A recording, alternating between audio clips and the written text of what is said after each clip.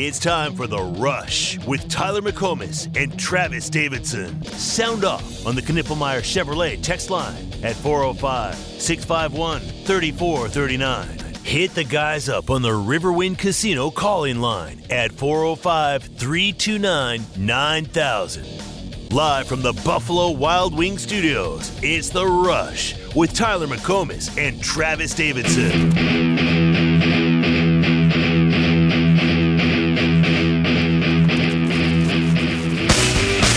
Week 10, this one might surprise you. There's a few options here that we could have picked. Could have picked LSU at Alabama. We've already been to Tuscaloosa. Could have picked Notre Dame at Clemson. We've already picked Clemson.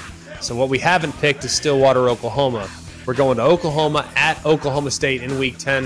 Why? It's the last game of Bedlam. Oklahoma's en route to the SEC. Oklahoma State's really ticked off about it. If you don't think that game's going to be as chaotic and as difficult of a road environment as Oklahoma will face all year, I think you're crazy.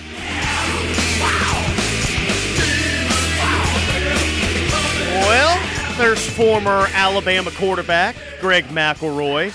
I guess on his podcast, Always College Football, Travis Davidson, he is coming up with the 2023 Ultimate College Football schedule, Ultimate College Football road tour, picking a game every single week that he would go to. And you heard him there. Week 10, he's not going to LSU at Alabama, and he's not going to Notre Dame Clemson.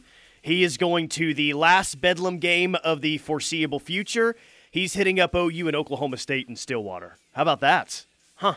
Well, the rankings may not be similar because I don't think Oklahoma State's going to be all that good this year personally, but he hit the nail on the head when it came to the environment, Oklahoma State obviously not happy about us going to the SEC, and I think it's going to be probably, I'd have to really think about it, but probably one of the more hostile environments we've probably ever seen, Tyler. Well, what immediately comes to mind when you think of hostile road environments? Tennessee in 2015 is what immediately comes to mind for me. Anyone have any objections to that? I'm not saying it's number one, but that's immediately what comes to mind. What else is close here recently? Yeah, I don't know. Florida State in 2011, they're b-holes out there in Tallahassee, seemingly. But I think Tennessee 2015 might be my final answer here, Regis. I'm ready to lock that one in for most hostile. Right. Well, they're going to be – all of them are going to be just rolling down the scoreboard because LSU, when we finally go there, that's going to be more hostile automatically. You think about places like Florida.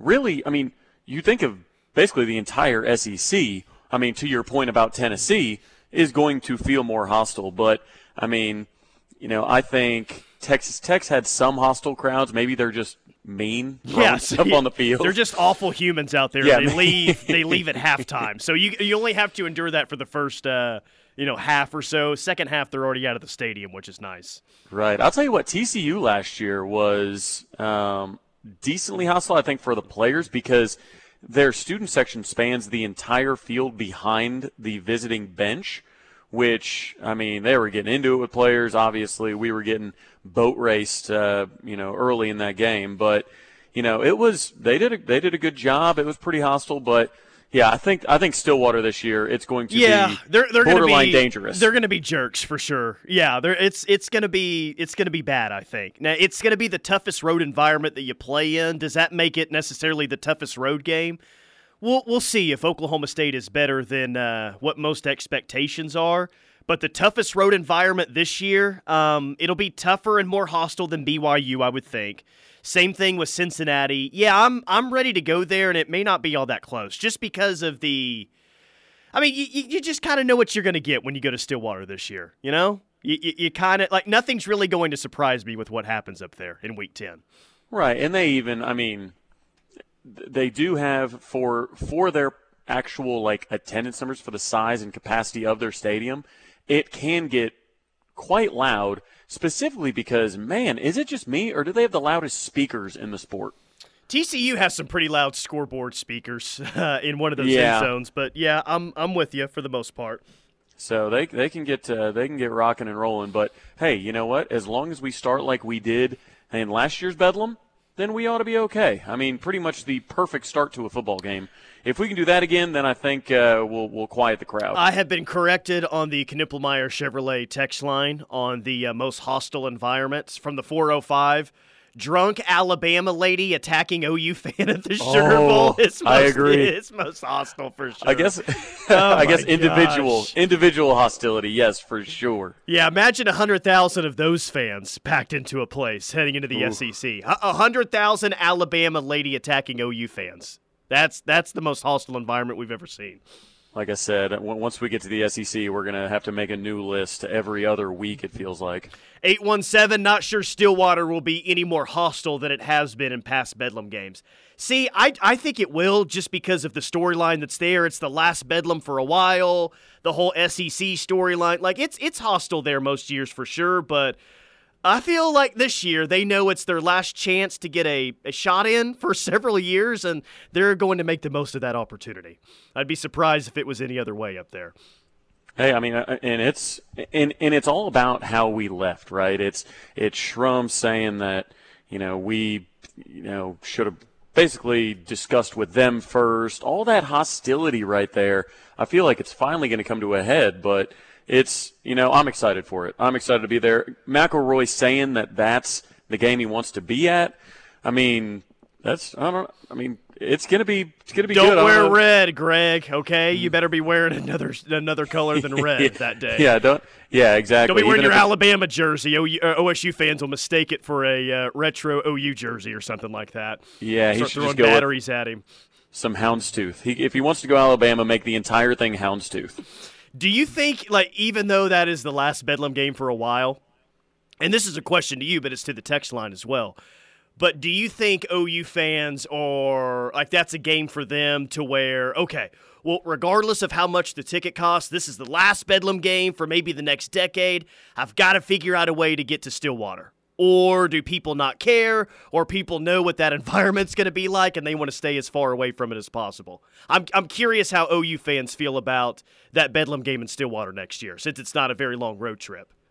Well, there's a couple different ways to look at it, right? I mean, there are many fans that I've talked to that say, I just don't want to go to Stillwater, or Stoolwater is usually what they're referring to it as whenever they say that. But, a lot of people just don't like going there. But, I mean, another thing you got to think of, Tyler, a lot of people, it's expensive to travel to college football games, right? Like a lot of people maybe just pick that one game a year they're going to go to. With the SEC on the horizon, people might say, hey, you know what? Do we skip going to, Bedlam or something like that? Do we skip buying that 4-pack of tickets for the family? And do we save that up and maybe go to 2 SEC games in our first year? I think the move to the SEC is going to really dictate a lot of decisions when it comes to fan travel this season for a lot of people. Yeah, or they just go to the Tulsa game in September, huh? Maybe that's what they save their money for, to go to Chapman Stadium and see OU and Tulsa play in Week 3. I will. Yeah, I'll be walking. I'll probably be walking to that game. It's right down the road. So let's see. Sugar Shane in Newcastle hadn't really hit me yet that it might be the last Bedlam football game for quite some time. Well, it's going to be as of right now, for sure. 580, for me, it was 2017 Bedlam. Was spit on by an 80-year-old man and a 60-year-old woman tried to fight me. I will never go back to Stoolwater. That is amazing. I mean, that is a very, there's some crazy college football crowds, but spit on by an 80-year-old man and a 60-year-old woman tried to fight you? Was that just Lou Holtz trying to talk? Yes. I think it was Lou Holtz just trying to talk. Yeah, because that could be some friendly fire, He just maybe was getting excited and some spit flew out. Someone for the 405 already have our tailgate reserved, talking about Nice. the game in Stillwater. Let's see. 918 says, I've attended multiple Bedlam games in Norman and Stoolwater. Seeing as how we own the rivalry, I have no desire to return to that crap hole and be around the whiniest fans in sports. Bring on the Tulsa game. Yeah, I mean, see, it's there are some people that just, again, will not go to Stoolwater. But, I'm excited to go. It's a fun time whenever, they just go quiet. And we've done it many times. And apparently, Tyler, we've already got a tailgate to go to, thanks to the text line. Yeah, so there you go. Sean says the Boone won't even be sold out. The Texas end of the Cotton Bowl will be the most hostile and more people than Oklahoma State. Oh, it'll be sold out for this one. Which that is funny to think about. Like, obviously, the OU Texas game is not a true road game for anyone, but I make fun of the capacity of stadiums in this conference a lot. Like, where does the Texas end of the Cotton Bowl and how many people they have for that game, where would that rank in terms of opponents' attendance size in the conference this year? Because it's about 92,000 attendance-wise for the Cotton Bowl, so we're looking at a little north of 45,000. Think about that. Well, that eliminates multiple new stadiums, right? Yeah, Houston's Cincinnati 40, would be one. Cincinnati's 40-ish. The Texas end of the Cotton Bowl would rank like 5th or 6th in the Big 12 in terms of capacity. Oh my gosh. We can't wait to get out of this conference. Seriously, man. Jeff in DFW says, I hate Stillwater, but I'd love to be there for the last Bedlam game. That'll be great history. Maybe we can take a cup up there so we can capture the Bedlam spirit to open up when we miss our little brothers, a la the final game in the old Gallagher-Iba Arena, where I think OU beat OSU. Yes, that is correct. In the old Gallagher-Iba Arena, before they made the renovations, OU did roll up there and beat that Doug Gottlieb Oklahoma State team, which I still think Doug's upset about that one. Did they? Did you read that correctly? Did they say bring a cup up there to take the spirit or the spit? Was that the same texter from earlier? Wanted to make sure we get that right. Stay clear of any 80-year-old men and 60-year-old women if you're going to that game this year. Just right, a word of advice. Get those in your sights. But I'll tell you what, with word of Big 12 expansion, they're talking about, some early rumors were Gonzaga and UConn as they kind of, look to maybe bolster the basketball reputation that is already so good. I mean, Gonzaga doesn't even have football, and UConn football, I don't know what their stadium holds, but it can't be that big. So, the average capacity in the Big 12 is about to absolutely tank. Well, maybe the Big 12 needs to play games at the Cotton Bowl so they can have a stadium in the rotation with more than 65,000 seats. You think that'd be a good idea? I don't think they could fill up the 92,000-seat Cotton Bowl, but at least they'd have one over 65K. There would definitely be some tarps involved in that game. This be like the old Floyd off. Casey Stadium in Waco and have a giant tarp in just one of the end zones. Yeah. Or a AAA ballpark. It's got ads up there. For sure. Blame it on construction. Oh, man, we're renovating this side, but trust me, there's still this many seats. Hey, Brett Yormark would find a way to have tarps all over the Cotton Bowl, but also have a live concert in one of the end zones while the game is being played. I have no doubt about that. Oh, absolutely. Hey, he's an entertainment guy. And, there would be more food represented by every, the menu would be indicative of that. The DJ or the rapper or the rock band that was doing the concert, they'd probably have their own custom menu. I'm telling you what, I'm digging the food angle he's taking. From the 405 on the text line, I'm 70 years old, and if you come to Norman wearing orange, I'll sit on you and bite you. And I'm guessing, I don't want to assume, but I'm guessing 3:15 on a Tuesday, this individual is probably stone cold sober, and they still have that mentality, which I absolutely love. That is SEC mentality. Got that dog in him. Yes. Got that dog in him. Speaking of that, 405 saw one man in Stillwater that couldn't talk. He just barked like a dog. So, yeah, a lot to look forward to with that game in Week 10 this year. No wonder Greg McElroy's going to that game. Maybe he had early access to the text line, and a 60-year-old woman trying to fight him and an 80-year-old man spitting on people or whatever the order of that was. Maybe he had early access to the text line. He's like, yeah, I got to see this one more time. This sounds like a great idea. It could be a situation where you're dodging spit, you're dodging batteries, all kinds of stuff. Luckily, you see them coming a mile away because there's nothing subtle about that color they wear. So you're gonna see him coming a mile away. So keep that head on a swivel if you're gonna be there. And there's no way. I mean, I feel like he's taken a page out of Josh Pate's book, because Josh Pate actually did go on kind of the perfect college football tour. Obviously, he's been to Red River, he's been to all these things. But I mean, is McElroy actually gonna be there? Is he putting his money where his mouth is? I don't think so. I think he's just like, here's where I would go. I'm not going to go because he calls games for ESPN, right? Right. I think he's one of the many color commentators that OU fans like to be mad at the Saturday night after the game, But I don't think he's actually going to these games. This is just where he would go. But, yeah, Pate is actually out there. He actually has boots on the ground, though Pate loves 11 a.m. kickoffs. I don't love 11 a.m. kickoffs, but I can at least respect his hustle every single college football Saturday. Exactly. I'm a fan of the 11 a.m. kickoffs just because, I can if my team loses, then I can stay off social media the rest of the day and not worry about it and not worry about watching the teams in front of us, what they do to, maybe give us a leg up. But if we win, then I'm like, okay, I'm in the clubhouse. We're good to go. Now I can really go enjoy football. By the way, no Bob Stoops coming up next segment. However, we do have Adam Brenneman coming up at 4 p.m. today, which I think is going to be a really fun interview, Travis. He was at OU yesterday. Kind of got a VIP look at OU's facilities, and he recently had Dylan Gabriel on his podcast. He was also here for the spring game as well. Former tight end at UMass and Penn State. Good dudes, got some good takes. So we'll talk college football with Adam Brenneman coming up at the top of the 4 o'clock hour. You like 11 a.m. kickoffs. I don't like 11 a.m. kickoffs. You may be in luck because The Athletic has guessed what kickoff times in the first 3 weeks of the college football season is going to look like. How many 11 a.m. kicks do they guess for OU in the non-conference portion of the schedule?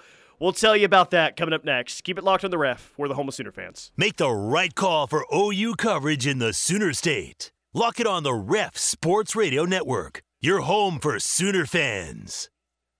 Coach Stoops here for Van Hoos Fence. If you want to work with the best local fence company and get championship service, contact my friend Mark and the Van Hoos Fence team. Van Hoos Fence gives each customer the most professional craftsmanship and competitive pricing. At DAV.org.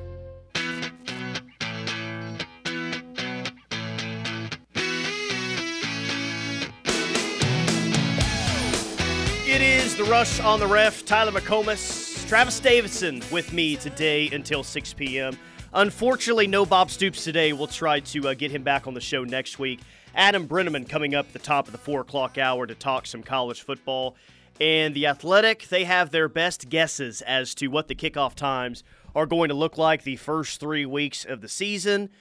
Travis, he just loves those 11 a.m. kicks. And Mule Shoes Brisket on the text line agrees with you, by the way. Says, Hey. I like 11 a.m. kicks. If you win, you can celebrate all day. If you lose, you can drink your sorrows away early. So I don't know if you love that someone on the text line under the name Mule Shoes Brisket agrees with you, but that's at least what we have now. Hey, I'll take what I can get at this point. I didn't think I'd have any support in this, so any support is welcome. Week 1, OU and Arkansas State. The Athletic says that will be an 11 a.m. game on ABC. 11 a.m. game on ABC, Arkansas State and Oklahoma. Now, these are just guesses by them. This is like nothing official by any stretch. They're just having a little fun, I think. But they think that OU's season opener, home opener, is going to be an 11 a.m. kickoff. And honestly, man, a matchup like Arkansas State, it's not going to surprise me at all if it's 11 a.m. on ABC. Yeah, I mean, you kind of on ABC sounds great, but these non-cons.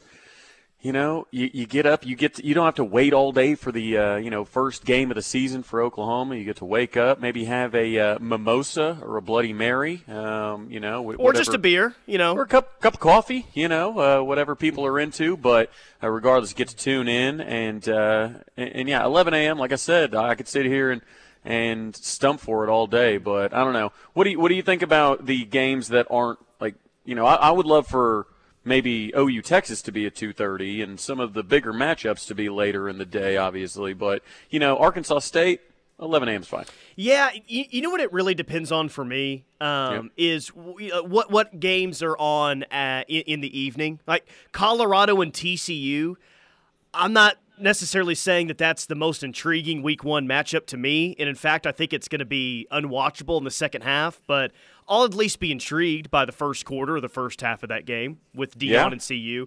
That game they predict to be, and I agree with this, I think it's already announced in this spot actually, big noon on Fox. So that'll be 11 a.m. Week 1. So you won't get to watch the first half of that, but that's okay. Like other games, South Carolina, North Carolina at 2:30, Virginia and Tennessee later that night, West Virginia at Penn State later that night. So week 1, man, like Sunday you got LSU, Florida State, and I mean there's some other good games that week, but week 1's not. I don't know. There's just not like 5 or 6 legit can't miss games, judging by this schedule that they have out. Yeah, and I'm not sure what conference, realignment, if you will. I'm not sure what it's going to do to these early games, and the expanded playoff even, what it's going to do to these early games. Do you think week 1 will have more marquee matchups in 2026 than we're going to see in 2023?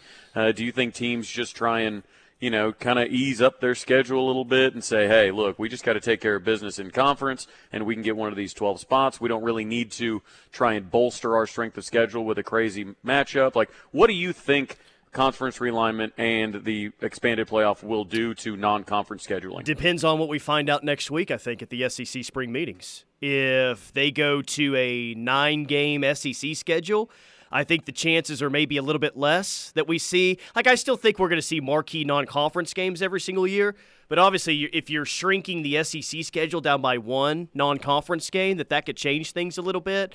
My hope is that we still see elite non-con games week in and week out moving forward. Of course. But my guess would be, honestly, man, is that at least early in the season, I won't be surprised if the SEC starts to play more early season SEC matchups, Instead of waiting until week 4 to get into the thick of it, I won't be shocked if we see the SEC play like week 2 and week 3 league games that could be pretty good. That's kind of interesting. Kind of interesting to consider if you have those early games, then of course they would keep a late slot maybe for a rivalry week for like a South Carolina and Clemson or something like that, Georgia Tech, or maybe even Bedlam or something like that. It'd be interesting to see because you would have to move those games up, to week 2, week 3, something like that if you didn't, right? Because with another SEC game like we all hope, that last week or that week in November is going to be taken. Week 2, they don't have a projected kickoff time for OU and SMU, which is a little bit surprising to me. Because, but they do for Arkansas State?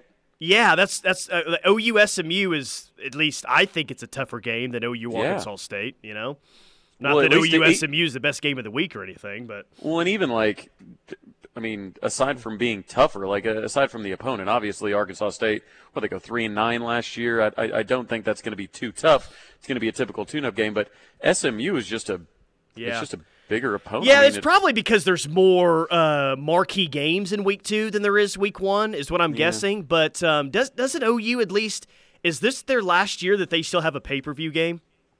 Because OU's been one of the last schools to have a pay-per-view game, and they can set the kickoff time on that. At least they have previously, so I don't know. 6 p.m. action, maybe? Yeah, that's what they've done in the past. I think OU still has the pay-per-view game. I just don't know if it's going to be for the SMU game or the Arkansas State game. Like or the is it SMU ESPN game Plus? Well, it could be, ESPN Plus, like the streaming-only game. Sure. Right, yeah. Yeah, not your typical, hey, you got to call Cox and buy it, subscribe to this, subscribe to that. But I think that was part of the ESPN Plus deal anyways. But, yeah, I wouldn't mind because we would get to see, Tyler, we might be able to get to see some lights, at least in the second half. See what they've done differently. And I'll tell you what, man, I know we didn't get to use them all that much last year, but, man, when those things were going, oh, man, it was an absolute party. Well, they really did it. They did it up right once they did the intro video or the team running out on the field in Bedlam with the lights. I thought that was pretty cool. Yeah, but the first time we got to see him was in that Kent State game, and that was awesome. It was in the second half, and of course, a lot of the takes initially were, oh, what if the lights go out and there's somebody walking down the stairs, or what if, hey, you know what, just don't walk down the stairs. Deal with it. ESPN Plus is what one of those games will be on. So I don't know if that's going to be the Arkansas State or the SMU game, but OU is going to play at least one night game in their first 2 home games. Do you think? Obviously the TV networks are constantly changing and can adjust on the fly, but do you think that maybe with that game originally being Georgia, that maybe one of the other games was already decided to be pay-per-view because they thought, well, this is Georgia's slot. Then it would be Arkansas State then, if that's the case. Yeah. Right. Yeah, you know maybe. what I mean? Sure. No, that's a very good point for sure. It just kind of feels odd. I keep saying pay-per-view. It's ESPN Plus. Sorry. Old habits here. Old school. I guess it doesn't feel that weird that OU and Arkansas State would be on ESPN Plus. It's just it's the opening game of the year, and I guess I'm just used to that being on a national television network. But whatever. Does it really matter? No, I don't think it does. What's great is next year we won't have to worry about it. I mean, I talked about it even when trying to watch softball. When Bedlam was going on in the last series of the year, we got to get on ESPN Plus, and you turn it over to ESPN, and they've got 2 SEC schools playing.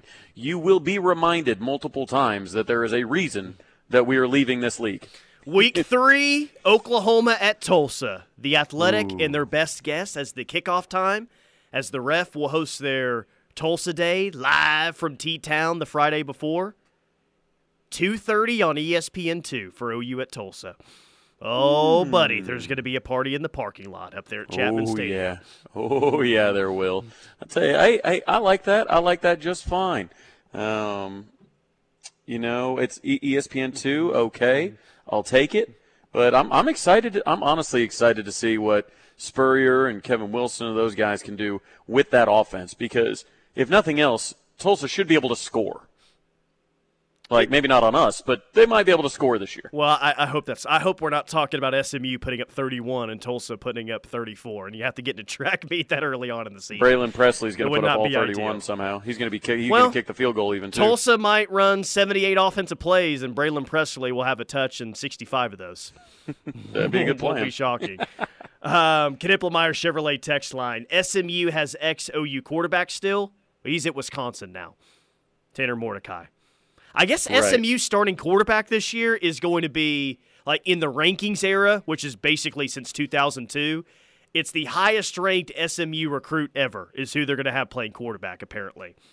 I forget what his name is, but that's who they're going to be trotting out there. Yeah, I guess somebody that initially signed with SMU would be the case? Yes, correct.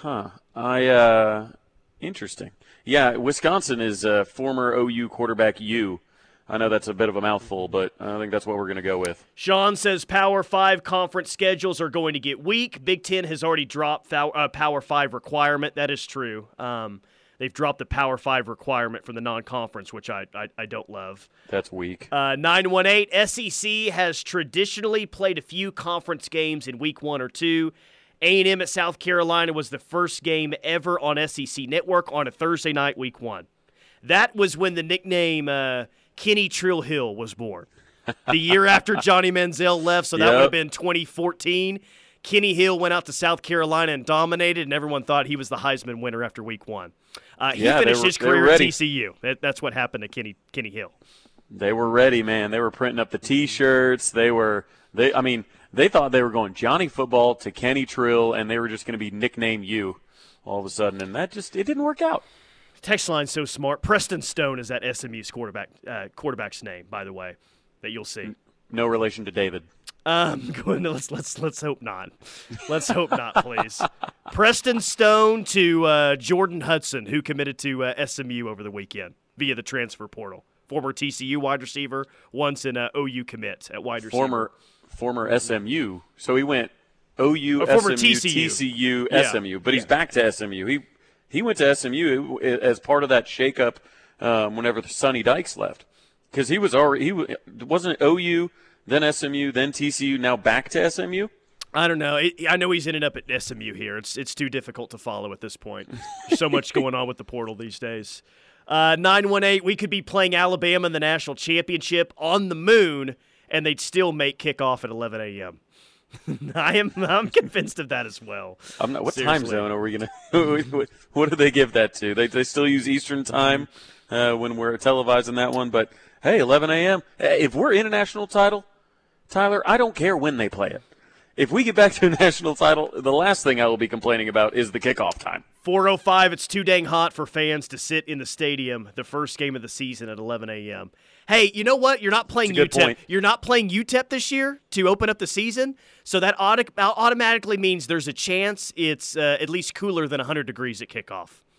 Has there ever been an OU UTEP game where it's not 115 degrees? Last year's game felt like 125 degrees. And Tyler, I'm going to start, what is today, May 23rd? I'm going to start the PSAs now. Start hydrating for these games multiple days. Start right now. Wherever you're at, grab a bottle of water. Start drinking water right now because OU fans drop like flies, and because all they've had all morning is a few cold ones, and they wonder why they're hot and this, that, and the other. Just start hydrating right now. Drink a water. It's like the first night of vacation when you go too hard and you don't set yourself up great for the rest of the trip. That's right, you got to set yourself up. Waited all off season, and yeah. Well, at least it's not against UTEP. Remember when we had that fight the entire next week after the UTEP game about fans leaving early and if they were bad fans for doing so, and some of the media got involved in that. Boy, that was fun. Yeah, some of the media that sits in the press box got involved in that, and the fan base that pointed that out was not too happy about it. They're like, of course, you're up there in the air conditioning. Of course, yeah, why don't you come down here? Yeah, that was hot, man, and it was just a dead heat. There was no wind down there or anything. Oh, that was brutal. Yeah, tough. 405-651-3439 is the Knippelmeyer Chevrolet text line. We'll hit more OU football coming up next right here on The Ref. This is your home for Sooner fans. The Ref Sports Radio Network. You're simply the best. Your favorite summer outdoor concert series is back at Riverwind. Our team is as strong as ever, so whether you already know us or want the one-of-a-kind service offered by the Julia Chu Agency, call us at 329-3311 or come visit at our new location, 701 Wall Street, right on the corner of Boardwalk and Wall Street in Norman.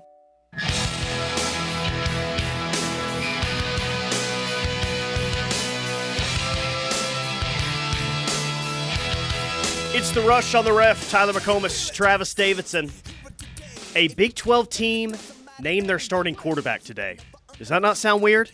Spring ball's been over for a few weeks now, but a Big 12 team, not on OU's schedule this year, but named a starting quarterback today. Dave Aranda named Blake Shapen his starter over Sawyer Robinson, who I guess they were in a battle in the spring. Took you long enough there, Dave, to name Blake Shapen as your starter. Hey, he's a guy, he's a patient guy, no rush, he's calculated, no emotion. Yeah, it seems like a Dave Aranda type move. Dave Aranda said, quote, Sawyer really progressed at the end of spring. He will continue to improve.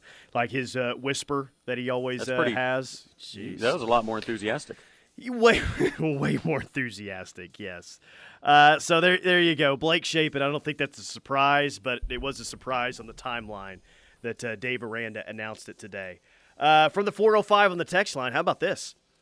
I hate hearing people about it being hot. All you have to do is drink water. That's it.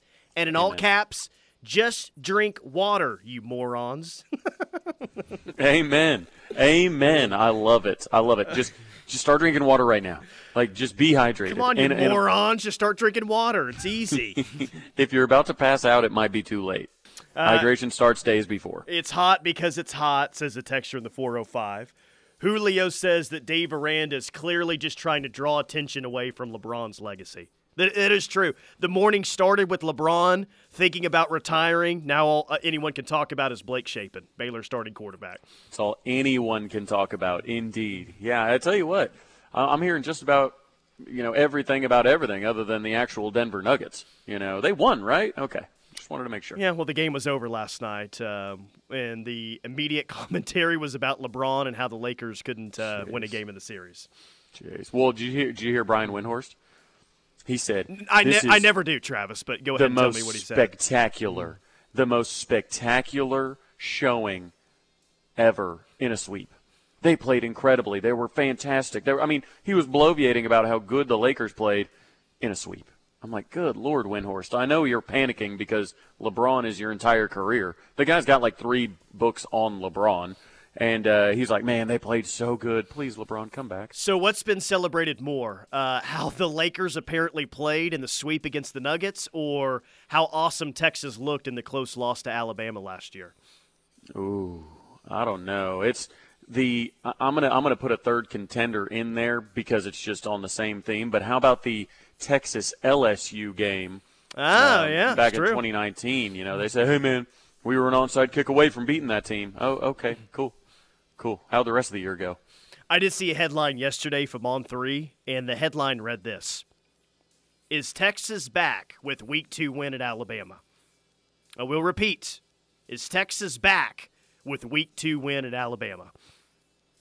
I guess that's it now, Travis. If they just win Week 2 at Alabama, I don't know who's on the call that week, but they automatically have to say it. Texas is back, folks. You would think that the Texas is back phrase, like just the word back, like we talk about saying we're close, like everybody's like, oh, that's what Lincoln used to say. Like, so we try and avoid that.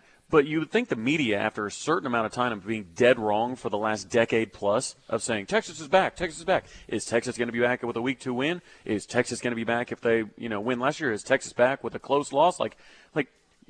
Can we just stop using that phrase? Good Lord. Well, I'm a little bit confused. I was led to believe by everyone nationally that Alabama was going to take a massive step back this year and not be very good. Yeah, so funny how they're hedging Texas like that, is right? all of a sudden back now if they win at Alabama. That's okay. I thought Bama was going to go 9-3. That's surprising. They're if hedging Texas a bit. beats a 9-3 team on the road, then they are officially back. That is, Yep. I got to say, that's got to be the most popular upset pick that I've seen so far this offseason.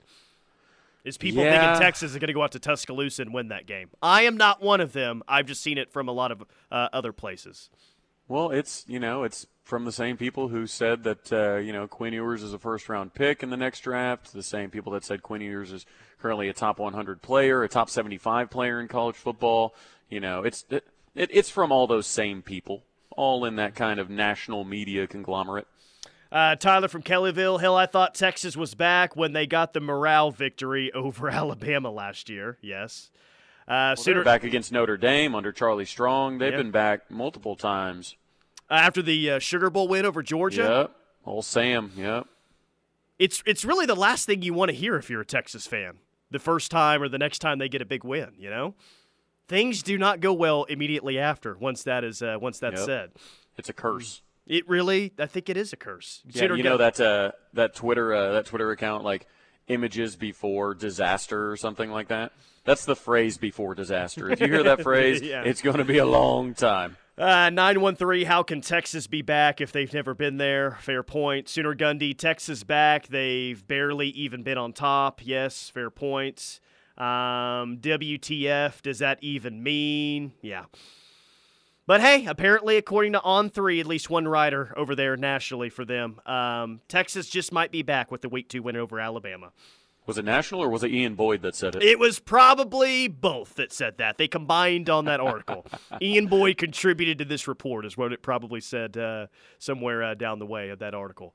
All right, so Keon Brown is heading to Garden City Community College. He was initially in that 2023 OU recruiting class. He will not be on the roster. He's headed to JUCO. Is that a big deal for next year? We'll hit that coming up next. Keep it locked on the Ref. We're the home of Sooner fans. Talking Sooner football is what we do. This is the Ref. When the game is on the line, you need a team that you can count on. When injuries occur, you can count on the one team that...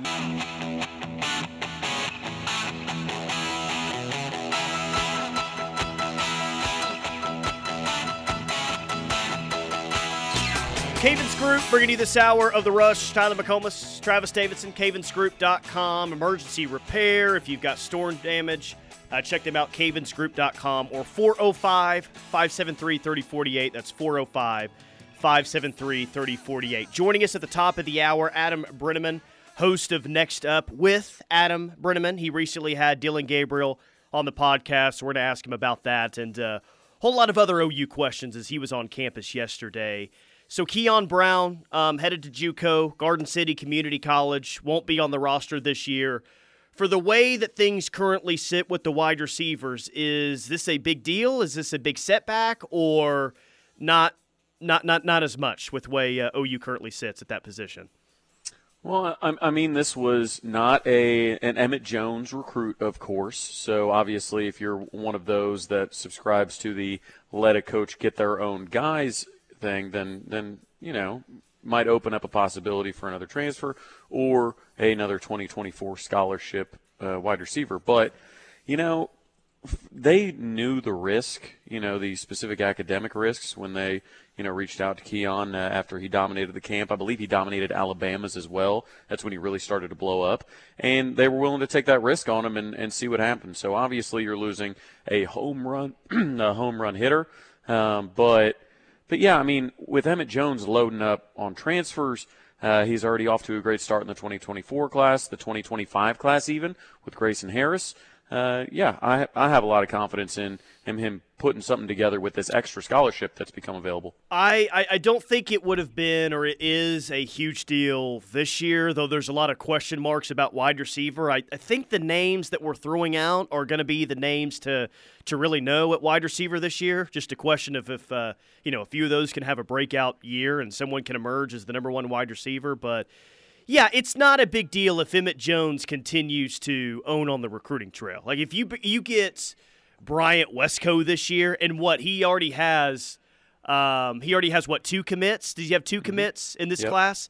You get Bryant Westco on top of that, then not to say that Keon Brown won't have a great junior college career and go somewhere else and light it up in college football, but you don't worry about it as much.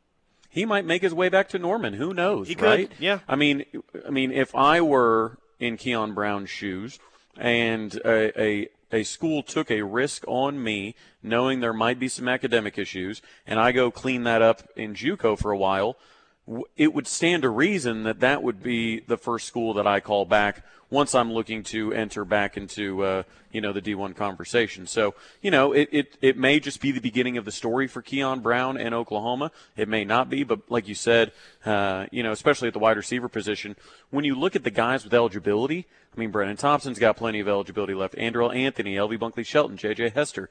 I mean, you look at Nick Anderson and Jaden Gibson. All these guys have a ton of, eligibility left. I mean, then you look at next year's class. You look at just Jaquays Petaway. Jaquays Petaway might be that dude immediately. Who knows? We've seen freshmen contribute before, and if you do get a guy like Bryant Westco and even Zion Kearney, like those are dudes that can contribute right away. So when it comes to, the immediate effects, I don't think Keon was going to be an instant impact guy immediately. So I don't think that this is a massive loss in the long term. Jaquays Petaway, though, if it was the same situation to him, it's a little bit of a different story. That's the one that you didn't want to lose in this class. Correct. Got a chance to be a big-time player. You look back at it and you say, man, it'd be nice to have Malachi Coleman in that class right now. But, seriously. Hey, hey. I wonder if this is the reason why they went so heavily after a few wide receivers in the portal. And they get Brennan Thompson. They try to get Jordan Tyson out of Colorado. It seemed like they were determined to take 2 wide receivers in the portal. I wonder if that's the reason or if they were just always going to take 2 wide receivers regardless of the situation with Keon Brown. I mean, yeah. I mean, they already obviously added Andrell Anthony initially kind of in that first portal phase. And then with Brennan Thompson, you add that just world-class speed.